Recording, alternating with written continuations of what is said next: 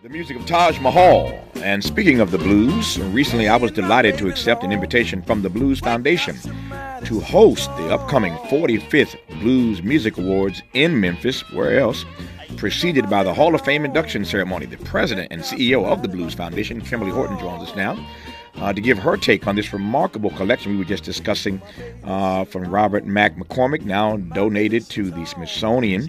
Get her thoughts on that, specifically as it relates to preserving this unique American art form, and talk about the more important work of the Blues Foundation. Kimberly Horton, good to have you on this program. How are you today? Doing great. Thank you so much. I'm so honored and happy to be here. I'm delighted to have you on for these few minutes that we have to talk about a few issues. Let me start with again, the conversation we just had with Jeff of the Washington Post, talking about this Robert Mack McCormick, who spent his whole life as a blues enthusiast. He's collecting all kinds of stuff, and now his family has donated this pretty amazing, this grand collection to the Smithsonian. That's a big deal. I want to start by asking your take on what it means in a moment like this to be doing the work of preserving, again, this uniquely American art form against invisibility, as it were. Well, I hate that all of this work was hidden for so long, for one. And let me say that I'm eager now myself to partake in going to visit, to see some of the works myself. But I just, it's so many works that have been, put aside by our great artists from back in the day. So my main take on it is I just hate that it was hidden for so very long. And I'm glad now that it's out on display, maybe some answers to some things that we may have questions to or may have had questions to in the past, especially regarding Robert Johnson. Maybe some of those questions will be answered now to where we may know some of the real deal truth of it. But other than that, I'm happy to know that the family took it to the Smithsonian for everyone to partake in it. Yep. I could ask this question of jazz. I could ask this question of the blues. In this conversation, of course, we're talking about the blues. But if I were to ask you, I mean, every year, as you know, first of the year, we have the president of the country give what's called the State of the Union address. And of course, they lie every year and tell us that the state of our union is strong, and we all know it's not. It's a great country, but we got so much more work to do, and our strength is overrated. We're coming apart at the seams, as it were. That's another conversation for another time. I'm not trying to pull you in that direction. I raise that only because if I were to ask you to give me a short speech on the state of the blues in 2023, what would you say? I would say it's kind of in an endangered state just a little bit, just because we are, the demographic of the blues is an older demographic. One of the things that I'm looking forward to doing is bringing the younger people in and introducing them to what it is, why it is, and where it came from, and help them to understand that the things that they're listening to now actually came from the blues. So if we don't get the younger generations involved, I really don't know where it would be. I have hopes because it's my passion, it's my love. But I have hopes for it to continue to stay alive. But we do have to get the younger generation involved. I mean, I say all the time when I'm in meetings and so forth, the demographic is 60 to death, and we have to change that to get younger folks involved and just bring them aboard and make it be a more attractive. Young people think the blues is sad and it's down, and that's not it at all. So just bringing the young people aboard, that would help us keep it alive. Let's just keep it real. It's not just the audience is older; it's also whiter, and in that regard, the same can be said of jazz. Wynton Marsalis is a dear friend of mine, and Skane and I have these conversations all the time. He's always scratching his head, and I have to help him sometime in our private conversations to not take this stuff so personally. But he's like you. It's his passion, it's his love, and nobody. I mean, he's the greatest, living jazz artist, no question about it.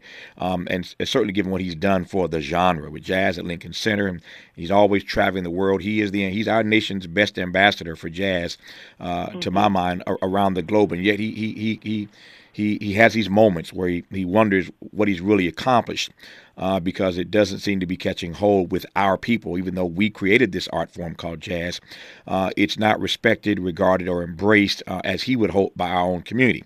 The same could be said again of the blues. It's not just older; it's whiter. I ain't mad at nobody who loves it. We created it, and if you love it, that's a beautiful thing. But it's sort of indictment on black people ourselves. That we're allowing others to take these two art forms and do with it as they wish, as they will. So you talked about the older part. How concerned are you about the whiter part? Well, it goes to one of the things that I have as a large goal, top priority, which is the education piece. Mm-hmm. It's ours. We started it, but our folks have not been educated. We have to educate our young black African American youth so they'll know and be able to embrace it and appreciate it. And that has fallen by the wayside at some point. So we have got to bring it back to fruition, reality, that this is our music, we created it, and we have to educate our youth on it. And if we don't do that, it's going to continue to be that way. Yeah. We have blues camps, and there aren't, many black kids involved because they don't know they exist. Well, I plan to change some of those things because we have to get the younger generation of African Americans involved, and that goes back to education. We need to teach them what it is and why it is and why it's important for it to be preserved up under where it needs to be. Yep. We were talking again with our friend at the Washington Post, Jeff, earlier in this hour. And in that conversation, the name Prince happened to come up, and we kind of pivoted for a second, had a conversation about Prince. And I started this conversation with you, of course, playing an artist you know quite well, Taj Mahal. And I raised both of those names because here are examples of two guys who can play anything. Right. Prince could play anything. And I used to tease him all the time that, certainly back in the day, you buy a Prince album and you'd see on the back of it all songs written by Prince. All songs produced by Prince, engineering by Prince, all lead vocals sung by Prince, background vocals sung by Prince, all instruments played by Prince. I mean, good Lord, he would just do everything on the album. And the same can be said of Taj. I mean, Taj, as you know, plays everything. I don't know an instrument that Taj Mahal cannot play. I raise that only because I'm wondering whether part of the disconnect, and it's just me, just a wild thought, I'm wondering whether or not part of the disconnect that we have in the black community to jazz and blues is that to do that, you got to be a player. I'm not hating on I ain't hating on nobody, but it's not about a machine. It's not just about your voice. It's not about auto-tune. You have to be a player, and I could connect that to taking music classes out of schools. I mean, I could do this all day long, but my question is whether or not you think that part of what we're up against with the audience being older and wider and not being embraced by our own community has to do with the fact that to be in blues, to be in jazz, you got to be a player. Well, partially. I wouldn't say all, but partially. Because, I would just say partially because, in the record industry, music industry is rare and few and far in between, unlike Prince, to have all of your stuff owned by yourself. Mm-hmm. So, to be a player, it plays a big part, but you also got to know the business side of it, and you also got to know what needs to happen and what doesn't need to happen so that you can do your stuff correctly to benefit yourself as well as the audience. Yep. So, it's so much that can go. We can talk about that forever, but there's so much stuff that goes into it that makes it be a successful ring. No, I don't doubt that. I was just talking specifically about if you're going to be a blues artist, you got to be able to play something. Unless you're a vocalist, and nothing wrong with that. To be in jazz, you got to play something in the band. So I just don't know whether or not that is part of the issue. But I'll leave that alone for now. When we come forward, I want to pick up on this point you raised a moment ago. As the president and CEO of the Blues Foundation, that this is your passion, it is your love, it has been for many, many years. I'm curious always about the backstory of our guest. How did it become your passion and your love? We'll talk about that with Kimberly Horton when we come forward on Tavis Smiley. Sounds different, huh? This is Tavis Smiley. Tavis Smiley, our guest is Kimberly Horton. She is the new president and CEO of the Blues Foundation. And we're talking in this hour, in case you've just tuned in, about a major collection by Robert Mack McCormick that was just donated to the Smithsonian. And it's a big deal, and everybody's talking about it, and we're talking about it because the collection was sort of hidden for so long, but now discovered, donated by his family to the Smithsonian, and it just puts in front of us another opportunity to talk about the value, the importance of the blues historically in this country, another creation, of course, of our people. And what we do about preserving this unique American art form. Again, delighted to be in conversation now with Kimberly Horton, the president and CEO of the Blues Foundation. You mentioned earlier, Kimberly, I'm watching my timer, you mentioned earlier that this has been your passion, your love for a long time. You've done a number of things in your career, but at this moment, as president and CEO of the Blues Foundation, that passion, that love is going to come in handy to help you navigate what you have to deal with every day. Tell me, though, quickly about your passion and your love for blues. Passion and blues for the blues started when I was 6. My mom took me to the Capitol downtown Jackson, Mississippi, to see B.B. King, and that opened the door, and it's been with me ever since. So it's been with me literally ever since. When you were a kid at 6, and I'm just curious, I saw B.B. many times. When you were a kid, I didn't see him at 6 though. When you were a kid at 6 and you saw B.B. King, like what were you? I can see your eyes wide open in downtown Jackson, but tell me what you recall about what you were seeing and hearing that day. I mean, it's just the language of the guitar, the language of his body languages as he's singing, and just all of it. It was encapsulating for me. And then I'm thinking, this is the same music. I hear Big Mama playing on clean it up on Saturday morning. I like this. This is moving. You can feel it. So it's been with me ever since the beginning. My mom and I actually got to meet him. He signed a picture for me at 6. So that has stuck with me all these years. So that's where it started. That's the root of it. I've rarely met anybody more approachable than B.B. King. He was approachable. He was likable. He was kind. Never saw him be anything other than that to his fan base. But here's a guy. Here's a guy who really got it. He really got that he was there because others supported his work and his music. And again, I've just rarely seen anybody who has just been so engaging when it comes to his fan base. I'm not surprised to hear he gave you an autograph at 6, and that, again, it speaks to the kind of person that B.B. King was. Our remaining moments with Kimberly Horton when we come forward on Tavis Smiley. From Lamert Park with love, this is Tavis Smiley. Ready to re-examine your assumptions and expand your inventory of ideas? More of Tavis Smiley coming your way right now. All right, Kimberly, I got just a few minutes left here. Tell me about the work of the Blues Foundation and specifically your 2 signature events.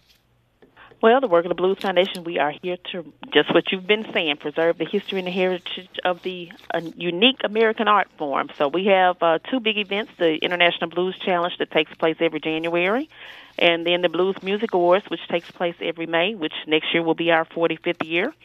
And all of that information can be found at blues.org. We're here to teach, educate, and provide services to different types of services to blues musicians all over the world. We're not just known here in the States; we're internationally known.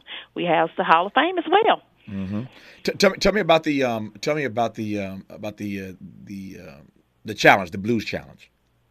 The International Blues Challenge is where we have aspiring artists come from all over the world. I mean, we've had up to 250 countries here before in Memphis competing to become crowned the International Blues Challenge winner for that particular year. It opens doors for, that they wouldn't normally have to get to certain venues, to get on certain festivals, to be in front of, it's like the big network event for everybody to have a chance to show off their talents and become the next big name of the blues, and we want to be the stepping stone to help them get that recognition. We have a networking event that they get to sit down and talk to record labels and artists and artist management and booking agencies that they would never be able to sit in front of to display their talent. Yep. And it's an exciting time. No, speaking of exciting, I'm about to say I can only imagine how empowering, how joyful an experience that must be when you see hundreds of folks from around the world descend on Memphis to show their skills. That's got to be uplifting. It is. I mean, we take over Beale Street for the week, and it's exciting every night. To see them go from the quarterfinals to the semifinals, end up at the Orpheum Theater on Saturday for the finals. It's like I can't explain it. You'd have to be here, but it's a wonderful experience for the musicians and for the Blues Foundation. We have thousands of people here that come to see who the next big thing is for the blues. Nope, that's a good time to make a trip to Memphis. If you ever want to go to Memphis and have not been, that might be a good time to go. So tell me again, when is that particular challenge? It's going to be January 16th through the 20th of next year. There you go, 16th through 20th of January. Okay. Mm-hmm. Looking for a reason to go to Memphis? There's a good reason to head to Beale Street and to see these artists from all around, these aspiring artists from all around the world. Competing to be the next big thing in the world of blues. Our guest has been Kimberly Horton. She is the president and CEO of the Blues Foundation. Kimberly, thank you for your work and witness just starting, of course, in this particular role. I will see you in May for the Blues Awards. Thank you for the invitation, the 45th Blues Awards. I'll see you then. Until then, take care of yourself. Thank you. See you soon. Good to have you on this program. In our next hour, which you do not want to miss, a lot of black folk are giving up on America, and they're just moving and leaving and living in other parts of the world, essentially saying America does not deserve me. We're going to talk to three folk who have made that decision to just leave America. One is in Lisbon, one is in Mexico City, and one is in Singapore. Y'all pray for me that all these phone lines work in the next hour. You're listening to Tavis Smiley.